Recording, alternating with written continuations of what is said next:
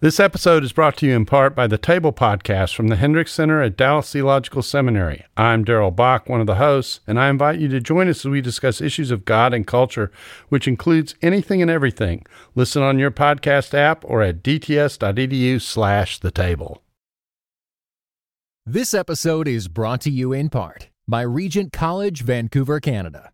Experience God's call to a life more abundant with our 1 to 2 week summer courses. Sign up today at rgnt.net/summer.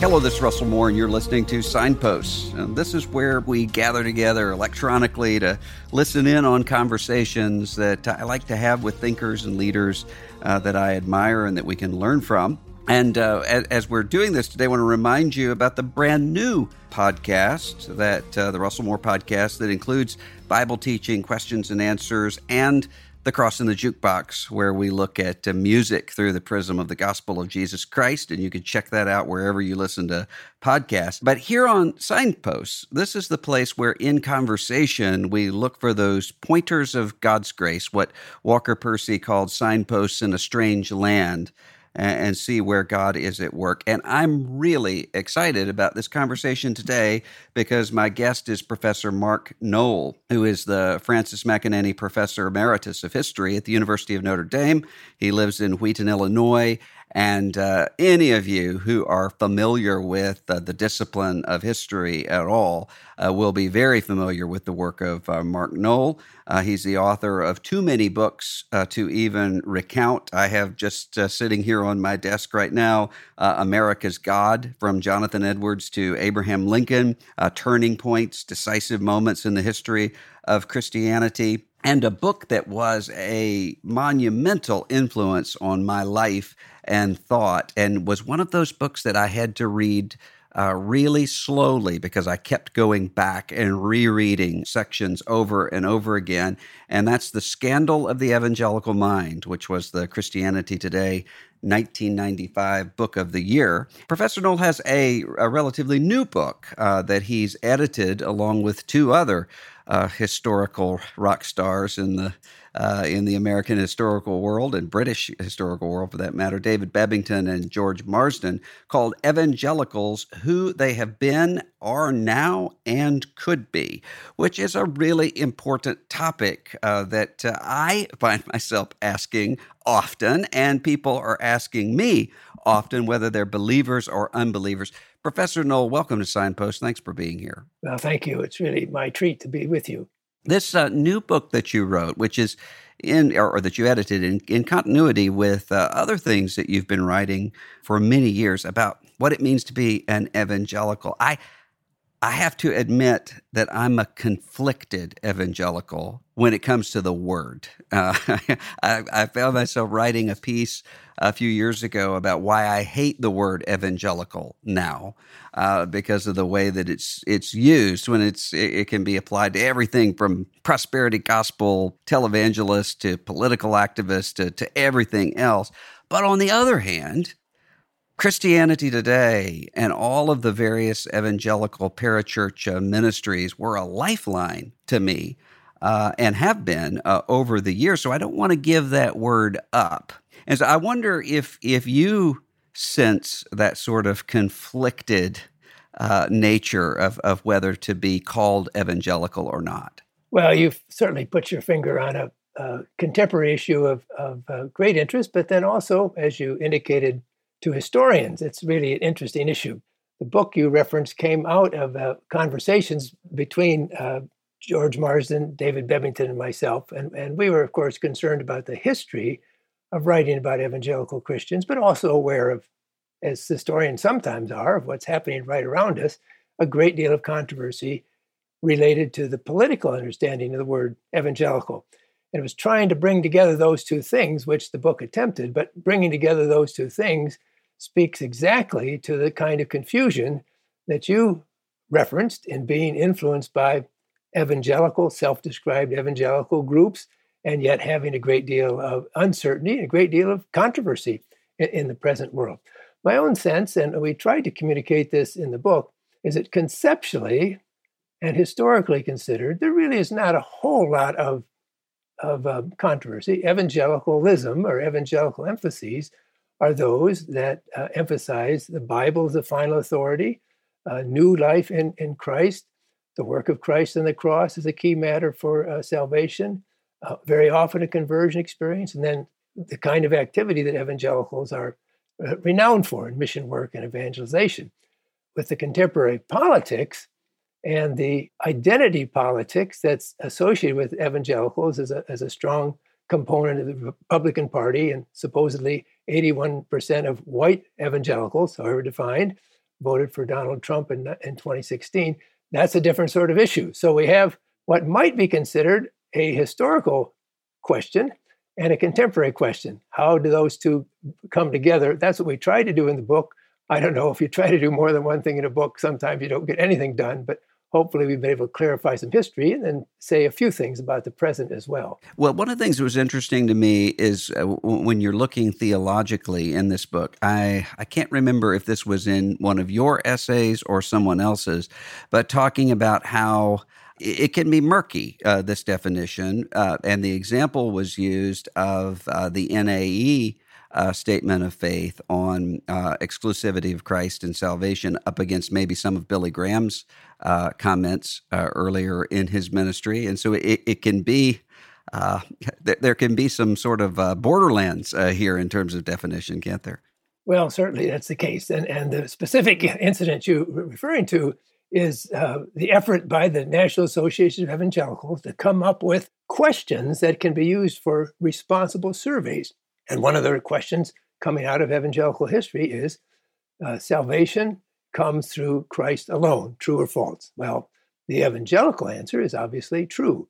But once or twice in Billy Graham's career, people ask him, well, is it necessary to believe in Christ to be redeemed? He, of course, would say, well, all who are redeemed by Christ, but is it necessary to be self-conscious about this? And Billy Graham said, I'm agnostic. So you could say that in some ways, Billy Graham, the best known figure in American evangelical history of the 20th century, was at least on some details of traditional evangelical Christianity a little bit ambiguous. And that is the kind of situation that just doesn't compute. Isn't it true, though, when you talk about this issue of trying to find questions to ask in surveys, that's part of the problem here? I mean, for instance, as somebody who lives in the so-called Bible Belt, I know very, very few people who actually would refer to themselves or think of themselves as evangelicals. They would just think of themselves as Christians or Methodists or Baptists or whatever they are. And yet it's a culture where even now, if someone calls in a survey and says, have you been born again? Well, the answer is going to be yes, because of everybody's been to Vacation Bible School and everybody made a profession of faith at some point or other. So how could you actually discern what evangelicalism is and is not in terms of what people actually hold and practice? That is an awfully good question. And to my thinking, there just is no simple answer. To the question, what is an evangelical or are you an evangelical? The proper response always should be, how are you defining evangelical? And depending on how evangelical is defined, then things can go in different directions. If you ask about the main characteristic, even going beyond being born again, to trust in the Bible, to believing that the death of Christ on the cross is a key to Christian salvation, being active in Christian life, being interested in evangelization. A really good survey taken toward the end of the 1990s asked 3,000 Canadians, 3,000 Americans, questions like this. And in Canada, something like half of the people who showed up as the evangelical answers were Roman Catholic. Well, that's in the modern situation, that's not too surprising, but historically, the word evangelical was used to mean non-Catholic and even sometimes vigorously anti-Catholic. So you have a really difficult situation if you're asking about beliefs and then you put them into categories. Your reference to people who might have evangelical characteristics but would never think of calling themselves evangelicals reminds me of a situation where I was a visiting professor at Juniata College in Pennsylvania for a year in the early 1980s. I had a really earnest young man who was a student who in a class and came to me explaining his love for Christ, his devotion to the scriptures. And I asked him, now, would you consider yourself an evangelical Christian? He said, oh, no, I just believe the Bible. Yeah. So that was the kind of confusion that develops when different aspects of life and different perspectives on a common question are brought together. I don't think the confusion will ever cease until people are really clear what they mean when they use the word evangelical. You mentioned Catholicism, and of course, you have taught extensively in majority Roman Catholic contexts. One of the things that tends to disturb some younger evangelicals, one of them was just asking me this question just a few weeks ago, is the famous John Henry Newman quote, "To be deep in history is to cease to be Protestant."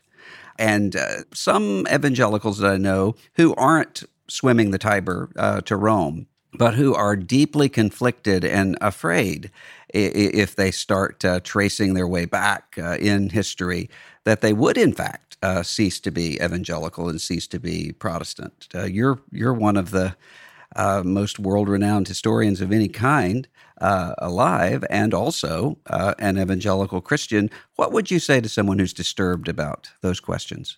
Yeah, I didn't realize that when I went to Notre Dame that part of my job description would be to talk to people of exactly the sort you've just described. That is, people who grew up basically in evangelical or sometimes fundamentalist households who were strongly attracted to Roman Catholicism because the Catholic Church has a sense of history. Catholic Church has a strong commitment to liturgy, a strong commitment to aesthetics. And these were things that were drawing some of these students in the direction of conversion. Some of them went on to become Catholic, some of them didn't. The message that I tried to communicate was just to be clear about what history gives you. In my view, the Catholic Church is actually very strong historically in areas where evangelical Protestants are weak. But a historical perspective can also show that there are areas in Catholic life and faith that are not as strong as areas of Christian life amongst evangelicals. So modern day Catholics, I had many people at Notre Dame tell me, we Catholics need to learn from you evangelicals. Usually they said Protestants because it wasn't quite always clear in Catholic minds difference amongst Protestants. But what they were saying is you evangelicals nurture a personal relationship with Christ, leading to personal activity in the service of Christ. That is something that we as Catholics need to do much better at. And I think that was a judicious, that was a true statement. It's also the case that historically considered, the evangelical tradition, Protestant traditions more generally, have wonderful examples of serious intellectual life, serious engagement with history, serious liturgy, serious concern for aesthetics. I suppose you could say the quick answer for someone who says, I must become a Catholic in order to have some beauty, is say, well, you need to think about J.S. Bach. You need to think about Rembrandt, who wasn't actually a practicing Christian, but came out of the Dutch Protestant world. And that Dutch Protestant world was a really tremendous impact on his paintings. So the statement that you made, to be interested, to be deep into history is to move toward Catholicism, is certainly true in some cases, but my sense is that a fuller grasp of historical reality still leaves open the questions. And the grass may be greener on the other side of the fence for some particulars, but the grass may be green on your side of the fence that you just haven't noticed. Yes, it does seem that some of the people that I have known who were Catholics and who became evangelicals expected that everybody in their new church communion would be pious and filled with the Spirit and deep in the Bible, and were disappointed. And some people that I've known who have become Catholics thinking that I'm going to walk into a church full of Walker Percys and Flannery O'Connors and so forth, have found also that they're in a situation where they deal with sinners and with all sorts of some of the same problems they had before. So sometimes I think our idealizations don't tend to turn. It's exactly right. I think it's just a normal human tendency to sometimes compare the best in another tradition with the worst in one's own tradition. And that's that's not a clear way of making progress on these kind of questions. Now, you talk about a little bit in one of your essays in this book, The Evangelicals, about the World Cup and the World Series. And I chuckled when I read when I read your comment about Americans saying, well, why would you call it the World Cup if we're not involved? And others asking, well, why would you call it the World Series if only Americans are involved? With global evangelicalism, what do you see happening around the world? And do you see more of a connectedness with American evangelicalism, or with the way that the world seems to be splintering up into various nationalisms and so forth? Is it going the other way? Right. I mean, probably a much more important issue for the worldwide situation and for the general history of Christianity than whatever is happening with the word evangelical and evangelical situation in the United States. We were really pleased to have contributors to the book that included Brian Stiller, who is a Pentecostal minister from Canada, but who is the one of the general secretaries of the World Evangelical Fellowship, writing on the viability of the term evangelical around the world. Now, Stiller is aware that evangelical movements, evangelical type movements around the world are often not closely connected to each other, but he was really quite optimistic about the continuation and the expansion of evangelical type Christianity in new places, China, Africa, many places of Latin America. The question from a historical point of view is not whether there are a burgeoning of evangelical type groups around the world, many of them having very little to do with the United States, but it is the question whether these evangelical type movements around the world continue on with the main evangelical influences coming from the Reformation and revived in the 18th century revivals. The particular question that is paramount is probably the issue, and you referred to it a little bit earlier, whether the kind of prosperity gospels that are not unknown in the United States, but proliferate around the world, whether they stand closely related or not so closely related to the historic Protestant, indeed Christian emphasis upon the atonement, the death of Christ, the suffering of Christ, the cross of Christ as the way to God and the pathway to satisfying Christian life. Certainly, there's a continuity between the understanding of the gospel in many parts of the world and the missionary emphasis, for example. But some of them are kind of wild and woolly, and whether or not they will be over time drawn back more toward classical Christianity or not, I think is an open question. What is clear, however, and Brian Stiller and others who are conversant of the church around the world know, is that the American issues are important for the world, but they're not the world. And to think that what the United States Christians of any sort are worried about in our situation dominates the world is just a simple mistake. The things that are happening around the world are very divergent. There's many different things. From evangelical point of view, some of them are very positive. From an evangelical point of view, some of them are not so positive. But many of them have very little to do with the things that we're so knotted up about in the United States. You know, one of the most moving experiences that I've had over the last year or so was being in London and speaking to a group of evangelical Christians there. And I just spent a few minutes talking about how indebted my life is to British Christians, such as C.S. Lewis and John Stott, J.I. Packer, people along those lines. And I'd been thinking about that the entire time there. And someone stood up at the end and said, everyone in this auditorium, if you became a Christian or you became a Christian through the witness of someone who became a Christian at a Billy Graham crusade, would you please stand up? And it was almost the entire auditorium. And it was just one of those moments where you just realize how the rippling of ministries can just go around the world without the people involved necessarily even being able to see them. Well, that is certainly a valid reflection on many, many experiences. I'm privileged to be a friend of Grant Wacker, who's written a couple of really nice books on Billy Graham over the last several years. And his books have concentrated on Graham's work in the United States and questions that have risen about his ministry. Grant is actually very, very positive about Billy Graham. But he has said that the real impact of Billy Graham is almost certainly in the future going to be his work around the world. The Graham Organization, for example, was the major sponsor of the Lausanne Conference in 1974, and then of conferences in the Netherlands, drawing together evangelists from around mostly the non-Western world, the third world, the Southern Hemisphere. And Grant's conclusions, I think, just cannot be questioned. Graham certainly was a major figure in the United States, but the way in which he promoted a Christian message and wasn't too particular about who picked it up and what they were called, but the promotion of that Christian message around the world, so many different places in so many different ways, would be his longest lasting legacy. Would you agree with the people who would say, there are several people who have said in recent years that the idea of a new great awakening, similar to the revivals that happened with Billy Graham and others after the war, that's dependent upon a particular time in history, and specifically in American history of post-war prosperity, that's not likely to happen again? Would you agree with that? Yes, historically considered, definitely.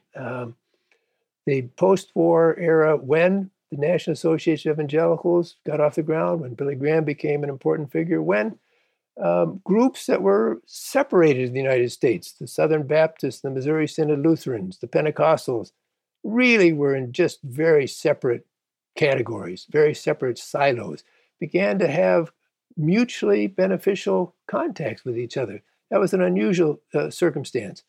The things that have happened politically in the United States since then have led to seriously divided subgroups. So it's very hard to imagine that there could be a kind of broad culture-wide revival of the sort that we've seen after the war and then in earlier periods, 1850s, 1740s. Nonetheless, as a Christian person and a historian who's a Christian, I've got to look back and say, well, some of the wonderful things that happened in Christian history were completely unexpected. Some of the wonderful things that happened in Christian history, nobody could have predicted. Experts at the time were flabbergasted about them. So I think it's always important for believers to do their homework, to make the calculations that they think are best and most important, but to realize that we are not in charge and that the Lord's sovereignty over the universe means that his timing will determine major developments like major revivals. And at the same time, as we're looking at this time of pandemic and potential global economic depression, there are some people, I think, who are counting on this time of difficulty bringing about that sort of revival. But we can't count on that, can we? No, indeed not. And I think, again, this would be a historical perception that what has been the most effective God-honoring work from Christian believers of all sorts in the past has come from people not who are trying to calculate what their work will end up doing, but from people who are engaged in their work because they believe that's the call of the Lord to do the work for the honor of God and to leave to the Lord himself the outcome of their efforts. Well, I mentioned at the beginning that I was really influenced early on by your book, The Scandal of the Evangelical Mind, and for multiple reasons, not just because of the argument there, but because it seemed as though there was someone out there who was articulating a problem that I could see, but I couldn't articulate.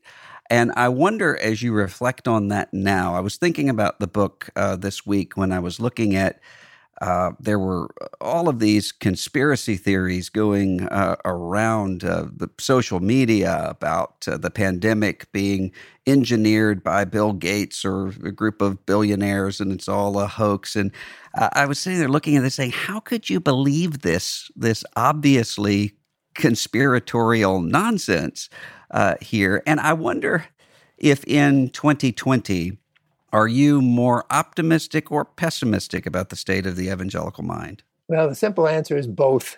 So I guess that would be the historian answering. The situation to describe is new in the sense of new media. The internet, social media give an opportunity for ideas and proposals to just spread like wildfire. That's different than the past has been to some extent, but evangelical Christianity certainly in the English-speaking world and around the world more generally has always been a movement with a very strong popular or populist edge. And that populism has been wonderful in bringing the gospel into ordinary people's lives in ordinary ways, but it also has some problems.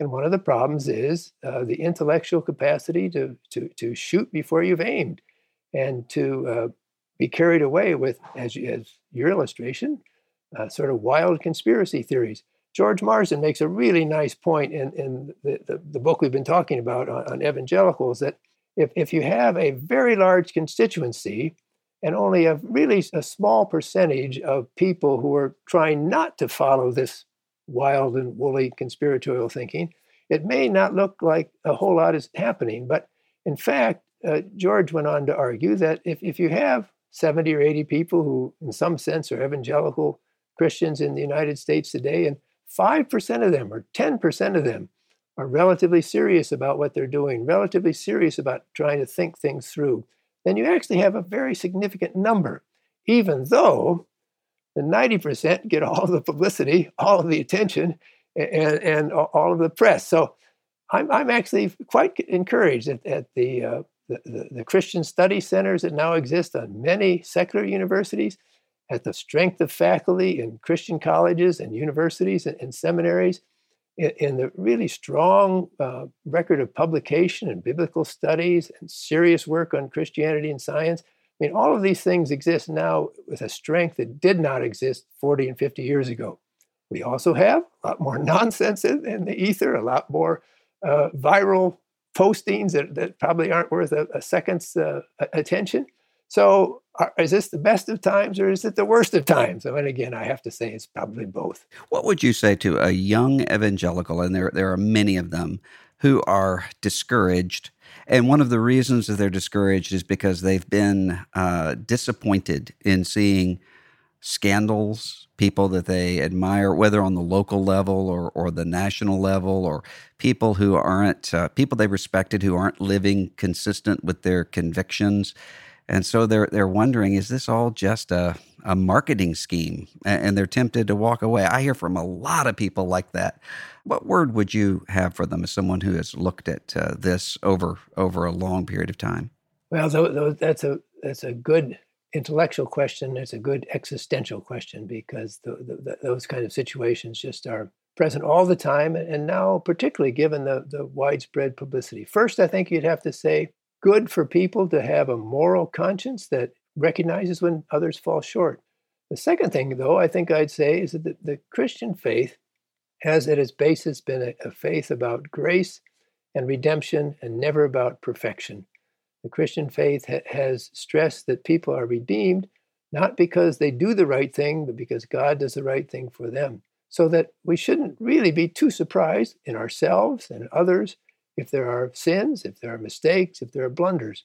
But then the third thing to say is that the Christian faith, besides being a faith of salvation by grace, is also a faith in which people's lives have been shaped and can be shaped by the grace that brought them into fellowship with God. So that even while we shouldn't be surprised when leaders fall, when we ourselves disappoint ourselves by our sinful behavior, we should also be encouraged that the gospel message itself has a kind of propulsive force, urging people to live up to what now they have become, the children of God, so that the proper understanding of the goals of sanctification and the realities of redemption hopefully can stay together and be an encouragement for people not to act in imitation of the errors of other people, but act in imitation of those, and there's many of these, believers who are living lives of faithful godliness.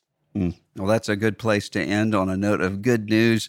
Mark Noll, you are a hero to me, and I'm so grateful and thankful for your work and your scholarship and your life. Thanks for being with us today on Signposts. Well, my privilege, and it's been an encouragement to speak with you, and I've admired your work for a very long time as well. thank you all for listening today. We encourage you to subscribe on Apple Podcasts or Spotify or Stitcher or Pocket Cast or wherever you listen, and to check out the new podcast there as well. Leave a review. Will help us to allow other people to find the show. And if you're listening on a smartphone, you can tap the cover art and you'll find some show notes, some resources, where to get Professor Noll's books and other things.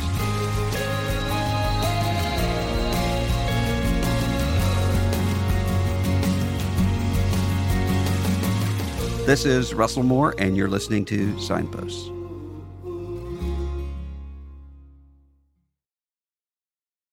This episode was brought to you in part by the Compelled Podcast, which uses gripping, immersive storytelling to bring Christian testimonies to life. Listen to missionaries, addicts, martyrs, and more who have seen Jesus at work in unbelievable ways. Listen on your podcast app or compelledpodcast.com.